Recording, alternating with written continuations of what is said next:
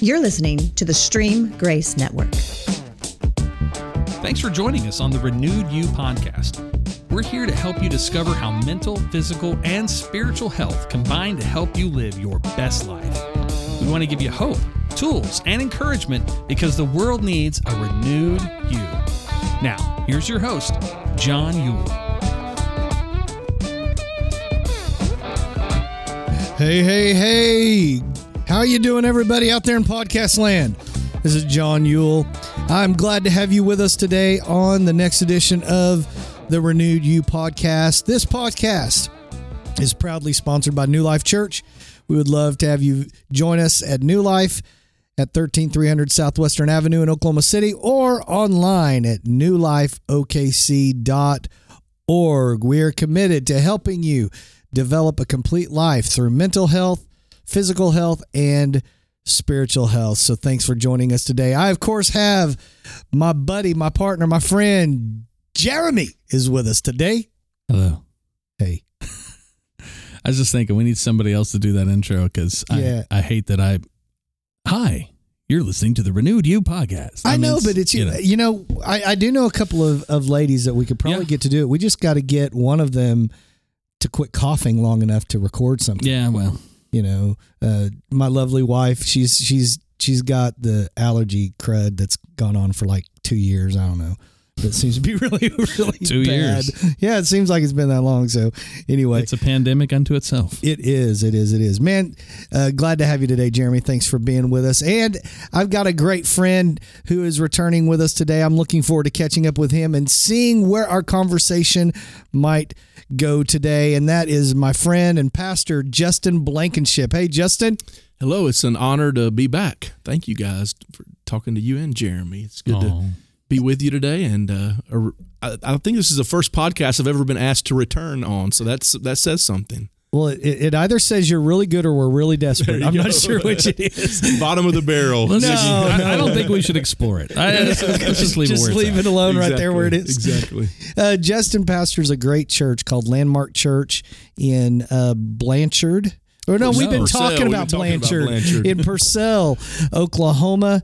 And if you're in the southern part of the Oklahoma City metro area, I would encourage you to check out Landmark Church. You would not be disappointed.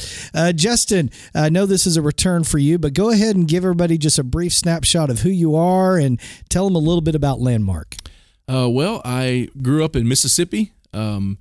A preacher's kid, came to Oklahoma 22 years ago. Can't believe it's that long. I'm getting older, to go to college, and stayed here and eventually made my way to Purcell about 13 years ago. Started pastoring Landmark. It was a pretty traditional church, great people, about 40 people, and we just seen God do some amazing things in that amount of time, in the last 13 years. And so we were able to relocate buildings, able to start a Hope Center, Women's Hope Center. So we got about 25 women right now that live out on the property. And the Lord has blessed me, blessed my life. I'm married to my wife, Sarah, and we have a little boy who is 17 months old. And you two are getting information that by the time this comes out, it will be on social media, so I can say it. We're actually expecting another child. Hey, so we'll be announcing that this Sunday. Congratulations, we're the man. first, Thank man. You are. We'll be announcing that this Sunday on our and live at church. So we haven't even everybody knows except her dad. So you two don't go post this on Facebook today. I've already tweeted it. I'm so sorry. Exactly. Already sent a picture on Facebook and tagged me. Right. So anyway, congratulations, thank you. man. Well, I say thanks. I'm excited on one hand. I'm also 40 years old, and the thought of chasing another child around at 40 years old is a little scary. Listen, man. If anyone can do it, it's Jeremy. You exactly. No, exactly. I am out, boys. I am out. No, I was Justin going to say, if anybody knows about being an old dude and chasing a kid around the house, it's Jeremy. This guy, why? Jeremy's got an 8-year-old, man. 10-year-old. 10-year-old, and it's been 10 years of chasing a 10-year-old around. Well, he's 40 a good years kid, old, 17 months. My son, he is literally all boy. We woke up this morning. He's jumping up and down in his crib, standing on the side. He does not stop moving till he lays down at night, and he takes him a little while to be still. So he takes after you then? He does. He takes after his dad. I'm paying for my raising for sure. But come on, man. It is a constant. No, he's a joy, but it is a constant. I mean, he wants to move constantly. So anyway, I tease Jeremy because he's not much younger than I am, and yet he doesn't. He and his wife do a great job of parenting, and we're going to get into that with you here in a minute. But I really think that kids keep us young because, especially now that I've crested 50, I don't feel 50. I feel 30. Yeah. And I think age is a mentality. It is. And I know a lot of people that are younger than me that act way older. Then I definitely am 60. Oh, shit. If it's a mentality. But, I mean, I think it really is more mentality. And I think anytime you're investing in people younger than you, I think that helps keep you young. And I think maybe that's why God is blessing you, because, man, you're just getting started. I am. I would figure our retirement plan is now our final house will be one that we like the guest bedroom, because we're just going to swap rooms when be close to 60, and we'll just say, you can have the master bedroom, we'll take the guest room, and you can take care of us. So that's going to be our retirement. And kids, you can take the payment for the house as well. Exactly. We're going to swap all that. So it's like, kids, we want to tell you a little something about a reverse mortgage. Exactly. Unfortunately, you have nothing when we leave. Exactly. That's right. You have a roof over your head until we're gone. Hey, man, the last time that we were together, you were telling you had completed kind of the first phase of your story. We talked about you and your first wife, that you had waited, you had followed the God plan, kept yourself until marriage, and that God gave you someone, and then you guys got married, and you eventually got pregnant, and then she wound up passing, and then not only she passed, but your mom passed, all within a short time frame. And you were talking about how you kind of came out of that, and you've shared that story before at other churches. Right. And if you would like to hear that complete story, I would just encourage you to go and look up Justin's podcast with me here on Renewed You, and you can hear that story. But I want us to pick up kind of right there. What began to happen as you began to come out of that depression moment, for you? Right. I think it's interesting. I've been thinking about the word, the phrase hindsight 2020 a lot lately, because there's a lot of things that you look back on and you see that you did not see in the moment, that you can, that's why they say hindsight's 2020, because looking back, it's more clear than it was in the moment. The psalmist said this. He said, "It was good that I was afflicted." And that's not the kind of statement you say in the moment. I mean, you're not glad that you're going through things, but looking back on it, it's interesting how looking back, you can see things that you didn't see in the moment. So for me, it took me about a year and a half to come out from under a fog, depression, whatever you want to call that, where literally I pastored through it. I did all these things, but there was days it was hard to even sit down and think for a few moments. Some of it, I believe, was almost a PTSD. I don't say that lightly, but I mean, there was so much shock. I remember when my mom passed away, walking out, it was about 1 a.m. We left the hospital and they were coming to get her and all this stuff. And me and my dad, and we had this one lady that was like my sister that was a nurse. She was in there with us. So the three of us are going to the car, and we're all going to be going our separate ways. And so we're talking for a second. I remember just standing there, and it was like shock. I mean, I was obviously sad and I'd been crying, but it was almost like just a numbness, because I'd been through so much and lost so much that when this happened, it was just kind of like there's another thing, and it was just numb. So it took me about a year and a half to come out from under that, and that being numb mentally. And literally about a year and a half later, it was like one day the cloud lifted, and I began to think clearer for the first time in a long time. And so it was a process. I tell people grief is a process. It's not, I think so many times, people, especially when you go through something, people want to know, what did you do to grieve? And the truth is every single person has a different journey of going through those kind of things, and everybody has a different way of dealing with it. So I think, in some ways you have to just be, true to what you're going through in those moments. But anyway, it took me about a year and a half to really get out from under that mental fog until I could kind of feel again, if that makes sense. And then from there, about a year and a half later, 3 years into it, I felt like I was ready to explore options of dating again and all those kind of things. People immediately wanted to kind of feel sorry for me and say, you need somebody. But the truth is, I just wasn't ready. It took me about 3 years to get to the place. But let me back up. One of the things that when this first happened, I was reading the book of Job, and before this happened, I hated the book of Job. To be honest, it's depressing. Who wants to read the book of Job? Yeah. I mean, the guy loses everything, But I'm reading through Job, and it made more sense to me what he went through. But at the very end, God, and it's a very familiar, almost cliche thing, but God says, I'm going to restore to you double what you lost, that kind of thing. But I did feel like in that moment, the Lord spoke to me and said, I will restore what you've lost. And I wrote it in the Bible, the date that the Lord spoke that to me. And I held on to that. God, you're going to restore to me what I've lost. I didn't put a time frame on it. I didn't try to rush God. I wanted the right timing, but I just knew it that was going to happen eventually. So anyway, long story. After about 3 years, in January of I had to remember all my dates now. 2018, I was praying at the beginning of the year and said, Lord, I'm ready, but you've got to help me. I think I said this in the last podcast, but where do you find a preacher's wife? There's not like, pastorsonly.com or anything. I thought about starting that. I was going to say that domain was bought. Exactly. Site's not built. Exactly. I've looked into the app and that kind of stuff, right. Developing it. But anyway, depends on which denomination, swipe right or left. That's I'm just kidding. But anyway, up and down if you're a Church of Christ. Exactly. There you go. But anyway, what do you do? So I prayed, said, Lord, and it was interesting. We have a family, a man that's well known in our state for sports, Barry Trammell. His dad was the pastor of the church before me, and my wife went to church with him for a while. She was helping with the children's ministry, and so anyway, she was having lunch with his wife and some other ladies one day, and they just said, "Have you ever heard of Justin Blankenship?" And she said, "I don't think so." Come to find out, we're friends on Facebook. Don't know how.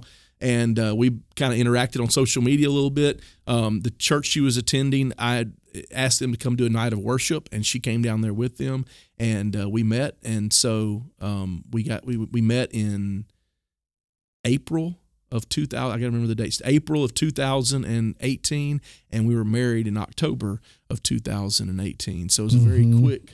It was kind of like this is she and my wife had never been married. She was about 32 at the time. Mm-hmm. So anyway, so she'd never been married. And so she had been waiting for a long time to be married. So we got married. And then in December 4th of 2019, we had a little boy named Benjamin. And so we have a 17-month-old son now. And then, as you've already been told, we have one on the way. So God did restore, and now Yes. He's given you even more. Exactly. Yes. Through that. Yeah. How hard was it I know you said it took you about 1.5 years, but how hard was it to open up again to somebody else? I think, it's tough, and just not wanting to put any expectations. I mean, I wasn't married before but 12 weeks, so I really didn't have this idea of what long-term marriage looks like. So it was kind of one of those things. But I think, just putting yourself back out there, and not only because of what's happened, but I mean, to me, the older you get, the harder dating is, those kind of things anyway. Just when you get older, it's kind of like, it's just different. And once again, where do you find somebody, that kind of stuff. And then as a pastor, you don't really want to date anybody in your congregation, because if it doesn't go well, then it's, it's kind of awkward and weird. And that kind of, believe it or not, I actually did date somebody there at one time because I'd pastored for 8 years before I met anybody. So anyway, and it didn't work out. So it's just kind of an awkward thing. So you don't want to go down that path. So it's just you're kind of limited. So it is hard putting yourself back out there. And I think anybody, obviously this was a death, so it's different, but anybody that goes through a divorce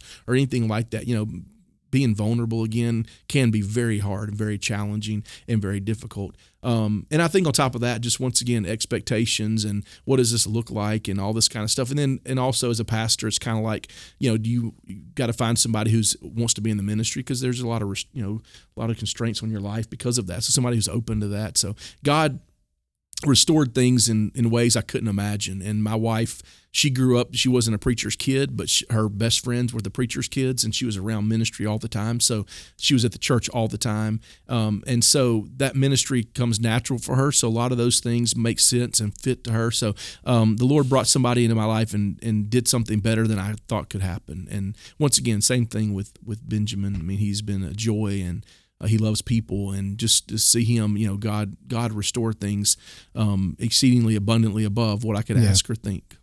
I'm going to toss it to Jeremy in a minute, let him talk to you for a few minutes, but I do want to ask, I think some people, whenever they go through something traumatic like that, and then they put themselves out there again, there is this fear of, well, what if this happens again? Mm-hmm. What if the same thing? I mean, did you ever face that? Did you ever have those kind of thoughts? Sure. I mean, you know, it makes you think. I mean, I think all of us at some point in our life, if we lose somebody that close to us, parent, grandparent, whatever, we realize that, you know, life is limited. But I mean, a lot of times we don't think about that kind of stuff regularly, you know.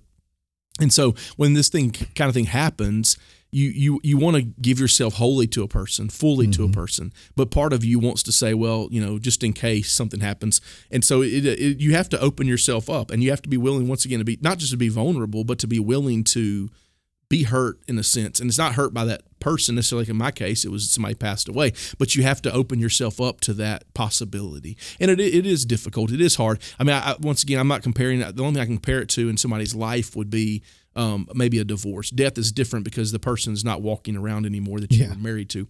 But in the same sense, it is somebody thinking, is this person going to, maybe a previous spouse hurt you? Is this person going to do this to me again? Maybe you were abandoned, those kind of things. Is that going to happen? It's the same kind of thoughts that run through your head. I think you have to just be at a place where, number one, you trust the Lord, that he knows what he's doing. You have to trust that person, and know that the other thing I had to remind myself at the beginning was just what happened to me doesn't happen hardly to anybody. So it's not something that, you know, that you're going to, I mean, people don't. That's why there's like 4 books. I think there's 4 books at Mardel. Probably. I mean, yes, probably so. Probably. It's kind of like, you know, literally this doesn't happen to people often. So it's not like something I have to be worried about. Right. You know, maybe if it was a different scenario, people maybe have more fears about it. But for me, it's kind of like, you know, I think that's one reason I've been asked to talk about it, is because it doesn't happen very often. So it's not like something that people are like, oh yeah, you know, I know 8 people that's happened to, kind of thing. So, right. Yeah.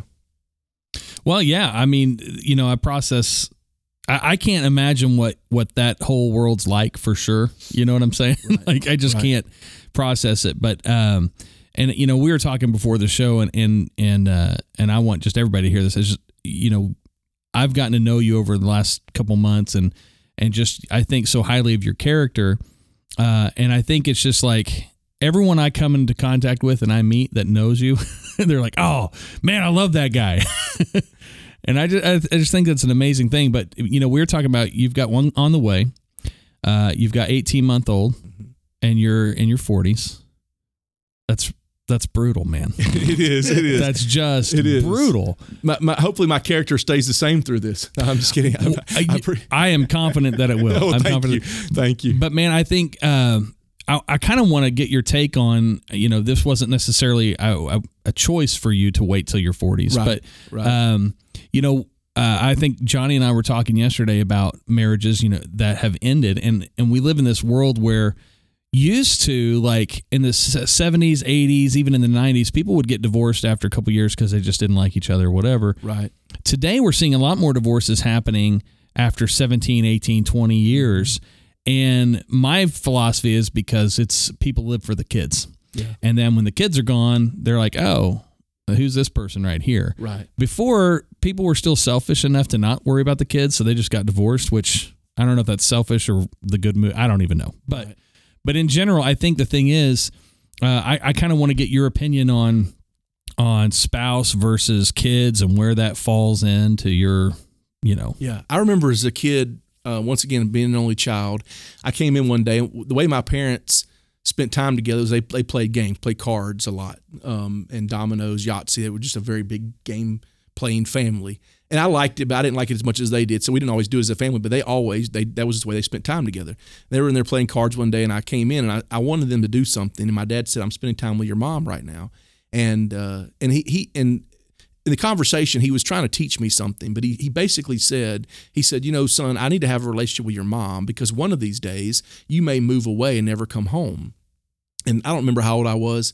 I wasn't like 18 or something, but I was probably 9 or 10. I remember crying and saying, I will never leave you. I'm never going anywhere. You know, I'm here with you forever. He was right. I came to college and I never went home. I would go home in the summers, but I never came home again. I stayed away. And my dad was teaching me in that moment, me and your mom need to have a relationship outside of you. We love you, But one day you may be gone, and if me and your mom don't know each other, then we're not going to have anything. And that's something that's always stuck with me, because I remember one time I was a youth pastor here in Oklahoma City, and we had a garage sale for a youth fundraiser.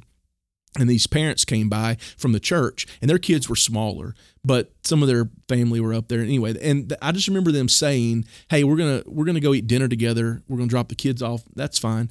I remember them going and eating dinner and coming back. And when they got back quick. And somebody said, "Y'all weren't gone very long, and y'all could have gone and done something." And they said, "Well, we just don't know what to do without our kids." Man, and they're still married, thankfully. Everything's good, but it was that was like, I looked at it, I thought for a moment, because they were saying we don't know how to live besides our kids. That's right. Well, your dad was so much nicer than I was to my kids, because what I said I have a 22-year-old, 21-year-old, and a 10-year-old now. A year ago, they were all a year younger, but I'd always told my older boys growing up, I'd look at them and go, "Boys, I love you so much." I'd tell them how much I love them. They'd love me too, and I said, "But I love your mom more." Mm-hmm. And they would, it was funny and banterish, and they were probably 10 to 12 years old, and my joke was, "Well, I can always make more of you. I can't make more of your mom," you know. Right. And so with my youngest, we were out to dinner one night, and I said kind of the same thing to him. So it was me and my wife and my oldest boy and my youngest boy. And the youngest boy looked at me and he almost starts to cry, and he goes, "That is so mean." And then my oldest son's talking to him, "No, Jake, you don't understand. It's this, that." And he's like, "I don't care. He didn't have to say it." That's awesome. Yeah. But I think it is true that so many of us, we get our lives absorbed into our kids. Mm-hmm. I know that my wife, who is my best friend, I mean, no doubt about it, but we've experienced that a little bit. Yeah. A couple of weeks ago, we wound up surprisingly, I mean, we should have known ahead of time, but just through a course of events, we wound up having an evening completely to ourselves. And after we dropped our daughter off at an event that she was going to, our last daughter, we looked at each other and we were like, "We have no kids. This is weird. It's nice, but it's weird." Of course, we had to run an errand for the last kid that we had just dropped off, so that kind of dominated the evening. But that feeling of we've always got somebody with us is kind of a feeling that I think all of us have to work to not let become normal for us. And I think part of it too is people are made differently. They're designed differently, different personalities. I mean, I know people that, they love their kids and they can't imagine a life not being around their kids, kind of thing. I love my son, but, we recently had to go out of town we went to a marriage thing in Myrtle Beach, and it was our first time to leave him. We had gone to another retreat thing a couple months ago, so we left him overnight, but never out of state. And so the funny part was last November, we knew this was coming up in April. And so in November, I walk in the bedroom one night and Sarah's crying. And, like a typical guy, I'm thinking, what did I forget? What did I do? I mean, he's like, is it our anniversary? Like, I think that's in October. Instantly checks the calendar. Exactly right. I think her birthday's in September, but I might have got confused. So I'm like, what's wrong? And she's like, we're leaving Benjamin. And I'm like, what? She's like, we're going out of town without him. I'm like, Sarah, that's 5 months from now. Can we wait 5 months to cry, please? Right. It was a joke. I even said it on a Sunday. It was a joke between us. But the thing is, for me, maybe it's a typical guy kind of thing, but I'm an only child. I was single for so long. I love my son, but when he goes to bed and, I wanted to put him in bed at 6:30. She's like, it's closer to 8. It's like, I love that time where I know parents that are like, they can't imagine life without even with their spouse, with themselves. Like, they don't want to be alone or whatever. Once again, I'm an only child and I was single for so long that, I like that breathing for, so anyway, I think it's just part of this personality as well and who we are. But I think if you're not careful, your life becomes so wrapped up. And growing up for me, and this is different, it's a whole different topic, but our life was wrapped up in church. I literally, like my junior year of high school and senior year, I was at the church every night but 2. It wasn't for church. We had volleyball leagues, we had youth group, we had different things. We had a little school, Bible school at night. But anyway, I was there all the time. So my life was wrapped up in that. And so it's a little different, but it wasn't like our family just hung out all the time. We were always doing stuff growing up. But anyway, I think it is for parents, especially now with sports dominating so much and parents live vicariously. I have a lot of coaching friends and they'll tell you we love the kids. can't stand the parents because the parents are the ones screaming at the refs. They're the ones the kids are out there. The kids could care less. They're out there, little kids out there picking daisies. The ball's flying. They don't care. The parents are the ones screaming from the stands. So anyway, I think a lot of times we live vicariously through our kids. Yeah. And if we're not careful, we put the expectations on them of what we wanted to do, and they don't even want that for themselves. Exactly. That's weird, man, because I see that, and it's so I can't fathom the idea of that, because there's no, like, my son's a musician and he plays guitar. I always wanted to play guitar. I was so frustrated that I played piano because you can't just grab a piano and go. Right. Right. And so, and he's a great guitar player, and I don't ever think, like, get on him about it. I never pushed him down that road because I'd get nothing out of it. You know what I mean? Like, I just don't, even in sports, it's like, I just don't understand it. Well, I think people do that because they are so unsatisfied with their own life. Right. I think people live with this constant thought in their head, this is not how I saw my life going. Right. I thought it was going to be different than this. And so when we get to where we are and we see our kids as this second chance, instead of investing in them to be their own person, let them go. The other day, Chandra and I, it's just interesting that this topic has come up. We were talking about this in One Vantage Point, because I'm going to lose. I'm going to punch a man card right here. Here we go. Okay, here we go. I love college softball. Oh, yeah. I do. Wait. First off, why did you just say, oh, yeah? Like, are you agreeing with you like it too? I don't watch it very often. Okay. I think it's just because I'm in the backyard of OU in Norman. Okay. So we have to kind of like. We have to kind of like the Sooners. One of the girls that won a championship with them a couple years ago goes to our church. Okay. So I have to say, yes, I love OU softball. Oh, I do. Okay. I don't sit home and necessarily, nothing wrong with it. I don't sit home. Not that there's anything wrong with that. No, I don't sit at home and watch just any softball, but I do like watching. See, I've watched almost all of their games this year. Oh my God, the Sooner girls games. But I enjoy college softball. You like college girls basketball too, don't you? No, not really. That's the most boring. I'll admit.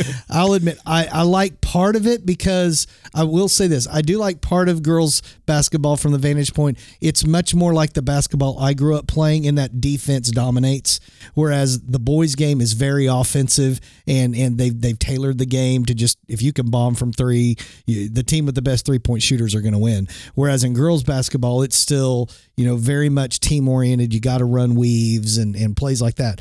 But girls softball, I just think, is fascinating from the standpoint of how close the diamond is, how fast that ball is coming, how quick they got to make reads, and it's an exciting game. And I like that they have a run rule. So, like, most people may not know it, the Sooners are the number 1 seed going into the tournament this week, but they have run ruled like 30 of their 40 some odd wins. They didn't even finish the game. Maybe it was the Big 12, but this last week, when they won the championship, they run every single team, I think, in the Big 12. Like, this is the first time that ever happened. What is the run rule? The run rule is, what's the number? It's 10 if it's or 8 runs or more after 4.5 innings. Okay, so just like when I was in Little League. Yeah. Oh, shut up. But still, yes. So it's, okay, got it. So it's still lame. Gotcha. So, no, it is not. No, it wasn't lame for the parents. It wasn't lame for the parents. Like, hurry up so we can leave early. That is the truth. Be done early. But I mean, just so that if you're in a game where it's obvious one team is more power, they go ahead and they end the game. Whereas in the guys, man, like, you got to sit there. I watched a Major League Baseball game the other night, and the team got like 9 runs in the first 2 innings, and you're like, the game is over. Why are we sitting in front of 7 innings? Absolutely agree with baseball, softball, 100%. I think the run rule should exist at every level, because, dude, I used to run sound for baseball, and you know what I'm talking about. We had some games go way past midnight because of just worthless people at bat. Yeah.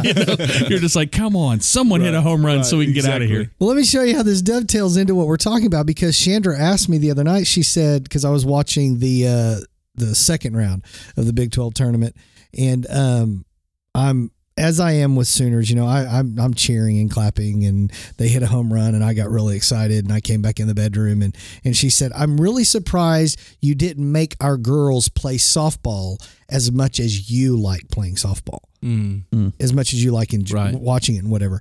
And I turned to her and I said, "Yeah, but that didn't fit any of my girls." And I think parents, we have to have that mentality of letting our kids be kids and investing in them in the areas that they're interested in. Right. And don't try to shove them into things that we like, because I just don't know that that's very, very helpful at all. Yeah. No, I agree. I think even, spiritually, we can do the same thing. And one of the things I appreciated about my parents was, it was evident from a young age that I wanted to be a preacher, but my dad sat me down one day and he said, "Look, other people can't call you. We can't even call you." My dad was very careful because people would say he's going to be a preacher when he grows up. And my dad would say, if the Lord calls him to do that. Yeah. It wasn't, my dad never put that expectation on me. That's awesome. And I appreciate that. It wasn't like, when I was 11 years old, I literally prayed for 3 days. And on the third day, I felt like the Lord had called me to preach. But my dad said, you need to hear from the Lord. We're not going to put that expectation on you. They never did as far as preaching. He would give me, I didn't even preach in, we called it back then, big church. Mm-hmm. I don't think, but in children's church or whatever, I got opportunities every once in a while, but he never put expectations on me that were, you have to do this, you have to be a certain way. I appreciate that very much. And I assume you're going to do that with Benjamin. Yes. And people already, it is funny. At his age, he loves being on the stage. He loves a microphone. I moved offices, and we're up there yesterday trying to work in the office, and we shut the door, and he gets mad. He's throwing a fit, basically, but he's going, ooh, ooh, and what he means is he wants to go on the stage, and it's funny, he grabs the most expensive microphone that we've got. He doesn't, we have others, and I'll try to give him an old one. He knows what's up. And he'll go up there and point at that one, and he'll go, ooh, ooh, ooh, and he'll get the microphone and start talking like he's... Is it the one that you use? It is. It's a so Sennheiser. It's like a $800 mic. I'm like, Benjamin, we've got one over here. It's like $95. We can replace that one pretty easily. Let him get and then he'll inevitably drop it or something. He's going to have to intern with me. He knows the good stuff. He does.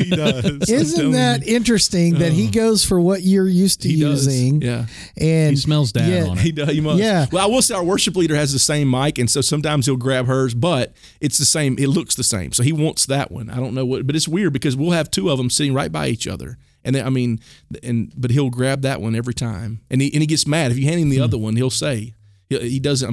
He has a lot of he speaks a lot of different words for his age, but he doesn't make sentences obviously, and he'll just make noise. But he wants the other one. So let's talk about your kids just in another vantage point for a minute. I know a little bit of your story. So your first wife. You had an issue delivering the baby, and that precipitated the trouble that she had, correct? Well, she had a miscarriage. Yeah, she wasn't pregnant very long, but she had a miscarriage, and then ended up, had a surgery from that, a D&C they call it, and passed away from complications from that. So then you get married again, and you have Benjamin. Did you ever experience something like what happened the first time with your first wife? We didn't, as far as everything was good. Now we did. I don't know if we haven't hid anything from it because we've been very public about it. But with Benjamin, we didn't. Everything was perfect. Mm-hmm. Everything was good. Now I'll be honest. I was nervous. I went to as many appointments as I could with Sarah. I didn't go to every one, but most of them, just because I wanted to kind of hear the heartbeat, that kind of stuff myself. But we experienced this last January a miscarriage, and now I say that it was a miscarriage, but it was not to get too graphic, but it's basically called a tubal pregnancy. She wasn't actually she couldn't have carried the child no matter what, but she ended up having injections instead of a D&C. She had that and took care of everything. So we did experience that loss, and it's. Did it bring up any of those? Of course. Old? And Sarah even said, she's careful about, she doesn't want me to have to relive things. So she, we talked about that, but you just always, now I will say in this one case, the difference was she was trying to wait to tell me when we were going to have the child. So I knew she wasn't feeling well, and I didn't want, but it was during the pandemic, so nobody could go in the hospital with them. So she ended up she said, I feel like her hands were numb, and she said, I fucking need to go to the ER or something. I said, well, go to the ER. And so, but I was watching Benjamin, so it was kind of one of those things I couldn't go in there anyway. So I said, because she could drive fine. She was actually out driving when she felt bad. And so I said, well, just go ahead and go straight to the ER. When she comes back, she tells me, I was pregnant, but I'm not now. So she was waiting to tell me until she kind of surprised me. We were in Myrtle Beach the other day. She wrote in the sand, "Baby Blankenship." And that's how she told me. The terrible thing is, if this goes on social media, my reaction, because she'd always said, because Benjamin's birthday's in December, she always said, I don't want another December baby. Well, this baby's due date is December 27th, right around Christmas. No. Wow. So when she writes December 2021, I said, I'm sure. I said, oh no. And then she goes, oh no, why are you saying oh no? I said, because it's a December baby. You didn't want that. So it sounds like I'm saying, oh no, that we're having a child. Yeah. I was reacting to the fact that I know she didn't want a December baby. We're going to be happy no matter what. But It's just one of those things. December's a very busy month for us anyway. And my wife, she loves to go over the top for anything. For his first birthday, she had this big circus theme. And I mean, I'm surprised she didn't rent elephants. I mean, she just goes over the top. So anyway, trying to think about going over the top for 2 birthdays and Christmas and all that stuff is a little much. But anyway, I feel terrible. If that gets out on social media, it looks like I'm saying, yeah. It's all right. But anyway, those things did, yes. Those thoughts do come up. And I think that's one of the things you have to, you think about. I mean, experience loss again. But because of the way I was told, it wasn't one of those things that I had really had time to think about it to celebrate before it happened. Now she's, I think, 9 or 10 weeks along now, so we've had time to think about it. I just can't. I'm not celebrating too much because I can't talk about it yet because I'm waiting till my dad knows, because we saw them in person, so we told them, and then we told her mom, but we still haven't told her dad. So, well, Sarah, I promise you, Jeremy and I will keep it quiet. Speak for yourself. But, exactly. Man, we are happy. Jeremy's already blackmailing me over here. He's texting me $100, and I'll keep my mouth shut. Oh man! But what would you say to people that are listening today that maybe have experienced tragedy, kind of like what you did, but then they've got that fear of, man, what happens if it happens again? I mean, how do you get over that kind of fear to keep moving forward in life?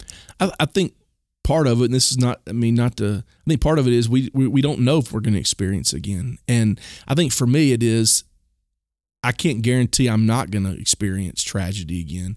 But I don't want to, the life that I could be living right now, I don't want to miss out on that because of what happened before.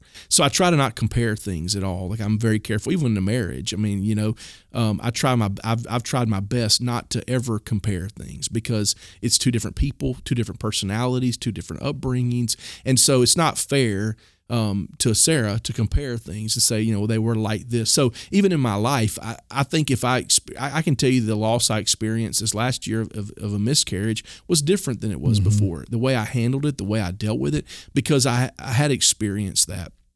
And so I think part of it is just realizing that fear can't always, the chance of that can always be there. But you have to realize that if you live in constant fear, then you're going to miss out on the life that you could be living. And so, for instance, for me, if I was worried about Sarah dying every moment, then I could be like a hovering spouse and, where are you at? What are you doing? And wanting to know. And I miss out on the opportunity of us getting to live life to the fullest and enjoy life. And my thing is, because of what I've been through, we're not guaranteed tomorrow, right. None of us know.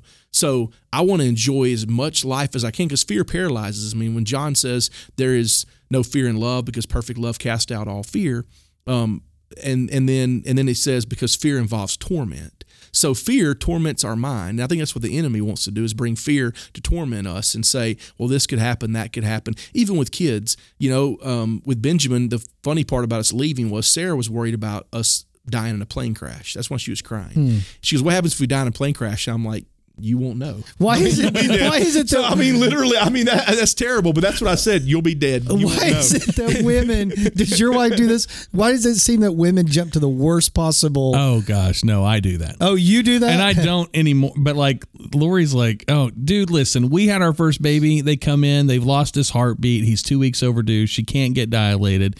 And they come in and say, you're going to have a C-section. And she's like, all right. She's so chill. And then I walk out of the room. The doctors are all running and panicking and freaking out. And she's like the most chill human on the planet, dude. She doesn't ever think She doesn't ever think that way you do, though? Oh, yeah. Of course, course, also, I mean, in the practical, every day at the house, she doesn't think about, how this could cause this problem here. Like I just think through logistics all the time. So, but I love how you tied that into kind of the area that I was thinking about earlier. So I think that this is cool. Fear does dominate us a lot. Sure. And I love the line, you just said it. You weren't going to let the life you could be living be dominated by the life that you had lived, the fear of the past. And I think a lot of people live with this active fear that does keep them from experiencing the best life that they could have. I know we're both Christians, we're all ministers on this podcast or whatever, but how do you talk to people about practically overcoming fear in their life? I mean, I think part of it is that, the Bible says we walk by faith and not by sight. So I think we have to, as Christians, walk by faith in the sense that we trust the Lord. That once again, Lord, I don't know what's going to happen, but I trust that you're in it and that you're good and that you're going to work things out no matter what happens. So part of it is, and that's a lot easier said than done. I understand that. I think part of it is too, just literally perfect love casts out fear. I think it's realizing that I have to accept God's perfect love over me, that who I am in him, and that no matter what I go through, once again, for me, all the years that I was alone again, it was saying, okay, Lord, I know you're with me. It's hard. Ultimately, I thankfully I was able to get remarried, and that's what I wanted.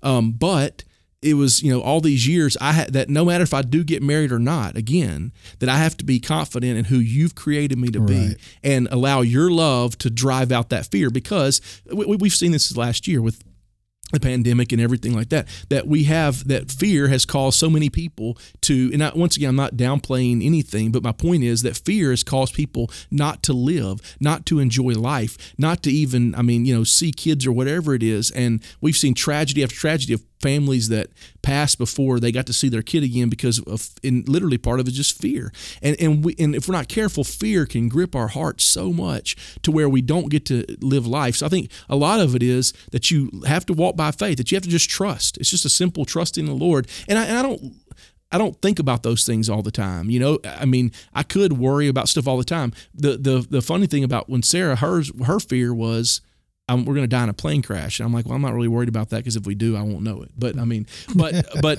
but my fear, and I didn't realize I was going to have much fear, but we leave that morning to go on our trip, and her mom's watching him. Her mom does an amazing job with Benjamin. But once again, he's the most active boy in the world. So you have to watch him constantly. So, I always wonder, are people going to watch him as much as we do? Because we, at times, whatever, I know this is not the best thing, you get on your phone or whatever, you just watch TV for a second. If he's doing anything, you just don't know, what he's doing. So, and we're his parents. So, are somebody else going to watch him? So, we're driving up there, and this sounds terrible. I may sound like a terrible husband. We're driving to the airport, and we're both talking about it. And that's whenever it kind of came out. Her biggest fear was dying in a plane crash. Mine was something happened to him. And I'm like, well, you do realize statistically, we have a better chance of dying in a car wreck on the way to the airport. I'm not really. And she said, "You're not helping. You're not helping me at all." I'm like, well, my point is, I'm not really worried about the plane. I'm worried about just getting there, and then you're away from him, and if something was to happen, you can't get back, kind of thing. But once again, we're going to Myrtle Beach. So, do I just go sit in a room and FaceTime him the whole time and watch him? Or do I get to go out and at least look at the beach? We had so many sessions, we didn't get a chance to do anything, but at least, go visit anything. But we looked at the beach one day, but at least do something. And that's the thing with fear. If we're not careful, we'll sit there and, rub our hands together and just worry. And, I'm going to sit here and pray and think about it, and I'm not going to do anything. Or we can realize, okay, Lord, I'm going to trust you. I'm going to keep going forward, that you're good. And then no matter what happens, you're good and you're with me. And I'm going to trust you by faith, because I can't always feel it or see it, but I'm going to keep trusting you. And then I'm going to let your love wash over me and realize that your love has changed me, and I don't have to live with that fear and torment of what's going on in my life, what's around me. Philippians 4, man. I always go to that because I would struggle with worry. And my first thing the Holy Spirit would say to me is, what is this doing for you? Like, how is it changing or adjusting anything, right? And then he instantly brings me to Philippians 4 and says, turn your worries into prayer. This is message paraphrase. It's paraphrase of a paraphrase, which is there we go. Basically sacrilege. But yeah, the just Jeremy Griffin translation right here. Turn your worries into prayers. And so the minute I would start feeling anxious about, because like my wife and I went to Ireland for our 20th anniversary, and we left our youngest with my mom staying at the house and his brothers. But I mean, he's talking like 5 or 6. But exactly what you said, my concern was not us, because it's just funny you said that, because that's exactly my thought. I was like, well, I mean, I'll be dead. Right. I won't know. It won't matter. Right. But my concern was, is someone going to watch my kid the way I'm going to watch my kid? Right. And I just remember praying, and just the instant peace that comes from that when you recognize, you know what, like there's nothing I can do about it. And it goes back to trust. Johnny, you talked about God's been teaching you this year to trust him. And I think I've probably asked you before, and I'll probably ask you again, what it looks like, because more for an exercise for you, just to remind yourself what it looks like. But for me, trusting him is truly that. It's saying, I can't do anything about this. Right. I'm putting it in your hands. My worry is saying God's not capable of handling this. Or exactly. I would rather, no matter what God's will is, I want it to turn out the way that I want it to turn out. Right. And both of those things are no good. Yeah, I think for me, what I'm learning is that to trust God is to do what he tells me to do in spite of the fearful thoughts I might have. Right. Because any of us can make any decision, whether it's in our area of our business, for those of us that are business people, or whether it's ministry, or even just in your marriage, and you're faced with decisions, and we could easily think of how bad it could go. Mm-hmm. But why do we let that keep us from doing what we know we need to do? Right. Because why don't we ever learn to balance it with, okay, well, what's the best thing that could happen? The best thing is that I could actually do what God tells me to do, and he could show me that it's greater than what I could ever do on my own anyway. Right. And I think fear for me, at least in my life, what I'm learning is I'm learning how much I lived on my own talents and my own thoughts and my own creativity. And I was talking about it a little bit this past Sunday. I asked the question we were dealing with when Jesus made them wait for 10 days in Jerusalem before the coming of the Holy Spirit. And I asked the question, why did he make them wait? Why didn't he he had already breathed on them and said, receive the Holy Spirit before he left. And then he gets to the end of John and in Acts, and he's like, here, now you guys go hang out here and wait for 10 days. Why? And for me, what I pulled out of that was they were doing a lot of things during those 10 days. They weren't just sitting around hanging out in an upper room. It talked about how they were still going to the temple. They were still telling the story of Jesus. They were still doing things. So they had these 10 days of doing them in their own strength, and then they get filled with the power of the Holy Spirit, and they continue to do the same things, only now with different results. Right. So they begin to learn the difference between doing things in my own ability versus doing things with God's ability. Right. And I think for me, and maybe for a lot of people, that's a journey we've all got to take. That, okay, great, you're talented. Great, you're gifted. Great, you're creative. But that's not enough to do what God really has created you to do. Right. At some point, you got to trust him. You got to obey him and just do what he simply tells you to do. If I can say something, when Paul says, God's not given us a spirit of fear, I've always heard that people quote that, whatever, I'm getting on an airplane and I'm scared, or I'm scared of heights, but I'm going to ride a roller coaster. God's not giving you a spirit of fear. But that word fear there actually means timidity. Mm-hmm. And, God's not giving us a spirit of intimidation. Mm-hmm. And I think what you're talking about with business or ministry or whatever it is, going forward, it is, if we're not careful, we can let timidity, intimidation dominate our life. So I don't start a new business because I'm intimidated by the people around me, or, I don't launch out into a new ministry because I'm intimidated by all this. And here's Timothy, a young pastor who is new to this, and he's got pastor of Ephesus, which some people say was the largest church in the New Testament. So, he's young and he's inexperienced. But Paul tells him, God's not giving you the spirit of intimidation, but power, love, and a sound mind. He's given you the power to do it in the Holy Spirit. He's given you love so you can conquer, help people, minister, conquer everything with love. You can love people, make a difference. And he's given you sound mind. He's given you sound judgment. He's given you the ability, Timothy, to make good decisions. And so I think for all of us, no matter, once again, the business or church, whatever it is realizing that intimidation can hold us back from what we need to do next. Because once again, maybe it's a new product, your business you want to try, but you're scared of what that, how is the market going to react to that? Intimidation holds us back. But realizing God's not giving me a spirit of timidity, and instead he's given me the power and love and the good judgment to be able to make a difference. So I think part of that going forward is just realizing that if that intimidation doesn't come from God. And timidity and intimidation is all about our own self-image of ourselves. And that's what I take out of the story of David and Goliath, is that you have two groups of humans. You have his brothers that were staring at Goliath and hiding in their foxholes. A king who was hiding in his palace, basically, when faced with this great opposition. And yet David, who is also a human, small kid, basically walks out there and makes that declarative statement. You come at me with this, but I come at you in the name of the Lord. And I think that if we really learn who we are in Christ, who we really are in God, I think that helps us to conquer that timidity, that intimidation. Right. Because we're not just standing there by ourselves if we're obeying God. Yeah. Now, if we're just out there doing our own thing, that's a completely different story. Is. Yeah, it is. It is. I think for me, when in overcoming fear in my life, I've had to find places of peace. So I have a specific place that I like to go and I like to hang out and it just brings me peace. I wonder, either of you, what would be your place of peace, your place of rest that you kind of practice going there or getting in that mode to kind of help you calm down at times? Do you have a place? Do you have a thing? This is going to sound weird. I know this is strange because I don't know, obviously.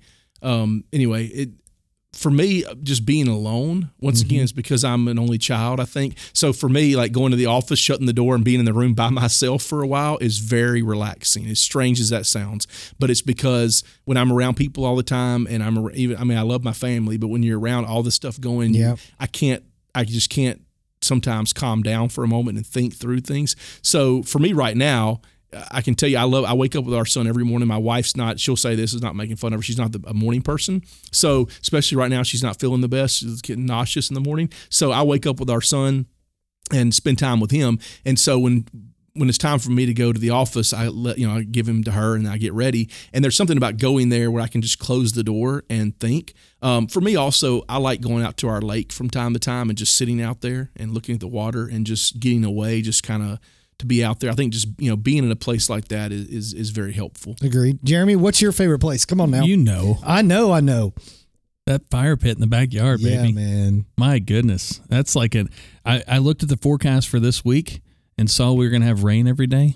And I was so depressed. I was instantly depressed. And it's not, I love the rain, but man, I've just gotten so used to getting out there in the evening time, 7, 8 o'clock, get the fire going, sitting on the patio and just watching the sunset, enjoying the evening. And oh man. And why is that a good place for you? Well, I was raised an only child too. I have to say I was raised an only child because I do have a sister who was adopted. And it's a long story. I know her now and she's awesome. But anyway, but I grew up an only child. So I really relate to a lot of that, just being peaceful and in the moment. And in fact, that's a big part of it. It's just quiet, still. And I get most frustrated when I'm in that moment and all of a sudden the back door opens, the dogs come running out, Jake comes running out screaming, and I'm like, what just happened to my serenity? Yeah. I'm like, if that fire's going and my hat's down and I'm sitting in a chair, like, don't come out here. And if you do it quietly, right. We have, ours is nowhere near, he's got a great fire pit area and he keeps working on it. And we're working on our backyard this week, trying to get ours ready. And I have a fire pit as well. But I must admit, when we get the fires going, I could sit out there for hours. I can worship out there. I can put some worship music on and I can just sit there. And it's amazing to let your mind go and just listen. How much you can hear God speak in the areas that you sometimes ignore because of all the noise in your life. Mm-hmm. And what do you do about the noise in your life? How do you kind of zone in to hear the voice of God in your life? Right now, with a 17-month-old that screams all the time. I don't mean that bad, but he puts his beats on. I do. I think part of it is just finding that quiet place and that time. I get up early. I'm an early morning person, so I get up many times. This morning I was up before anybody else, and sometimes he'll wake up early and beats me to it, and I go in there and get him. But most of the time I have to wake up early. And once again, when I go to the office, sometimes I love worship music and I play it some, but sometimes for me to think, I have to turn everything off because if anything else is going, my mind is going to it. So I literally just have to get a very quiet place to think. And I think just finding those moments, whether it's at home or, driving in the car somewhere. I mean, I love listening to podcasts and stuff like that, but I have to sometimes just turn everything off while I'm going so I can I'll admit mine right now, it used to be golf. Yeah. And I'm weird about golf because I'm not really good, but I like getting like to the back nine, like usually holes 13 and 14 where you're farthest away from the clubhouse. And I'm notorious to just park my car. I'll pay the extra to have my own cart and go by myself so that I can get out there 13 and 14 and just find a tree. And I'll just sit there for an hour just out there where because it's usually there's not a lot of cars out there and we live in the metro. So there's something about just being out in nature and silence and stuff. And I need to get back on the golf course. But since I can't do that, I do love driving with no sound. Yeah. Taking off driving and I can kind of get lost while driving because I just kind of get in my own world. That's how I used to be with the motorcycle when I rode my bike, which I don't, do that now. But yeah, it was great, man. What I loved is no matter how much time you had, if I had 2 hours, I would just start driving in one direction. And when I hit the hour mark, I'd turn around. It's like perfect amount of time. And I think for everybody, we've got to learn to practice those times of getting away and being peaceful so that we can find the strength to conquer our fears and not let our past dominate our future and what have you. I will say that I don't have a motorcycle, but for my 40th birthday, I got a scooter. You sure did. 150cc scooter, and I laugh and tell people I go do wind therapy, and I think people say that they called it my hog, and I said, no, that's a piglet. Like, it's not big enough to be a hog. So I want to get a tag that says piglet on there. I need to get. I love it. To get a tag. That's awesome. Well, Jeremy, I appreciate you being with us today. You're welcome. I appreciate you talking about your fire pit. So if you guys want to know how to build a great fire pit, go hit up Jeremy on his Facebook page, Jeremy Griffin, and you can check out a cool fire pit. But so thanks for being with us today. And Justin, man, Jeremy and I so appreciate you, and we value you, and just thankful that God has connected our lives together. Thank you for being open and sharing your story. And if people wanted to check out Landmark, you guys have a website, right? They can kind of stream the services or whatever. Yeah. Tell them about that real quick. LandmarkChurchOK.com, and everything's there, sermons and anything that we do. And I thank you guys for your friendship. I appreciate it very much, and all that you're doing for the kingdom of God, making a big impact. I appreciate you guys and thankful for you as well. Well, thanks, man. I want to remind you, you're listening to the Renewed You podcast here, a part of the Stream Grace Network. And if you have not yet subscribed, please subscribe to this podcast and go check out streamgrace.com and subscribe to all of our podcasts. We got all kinds up there.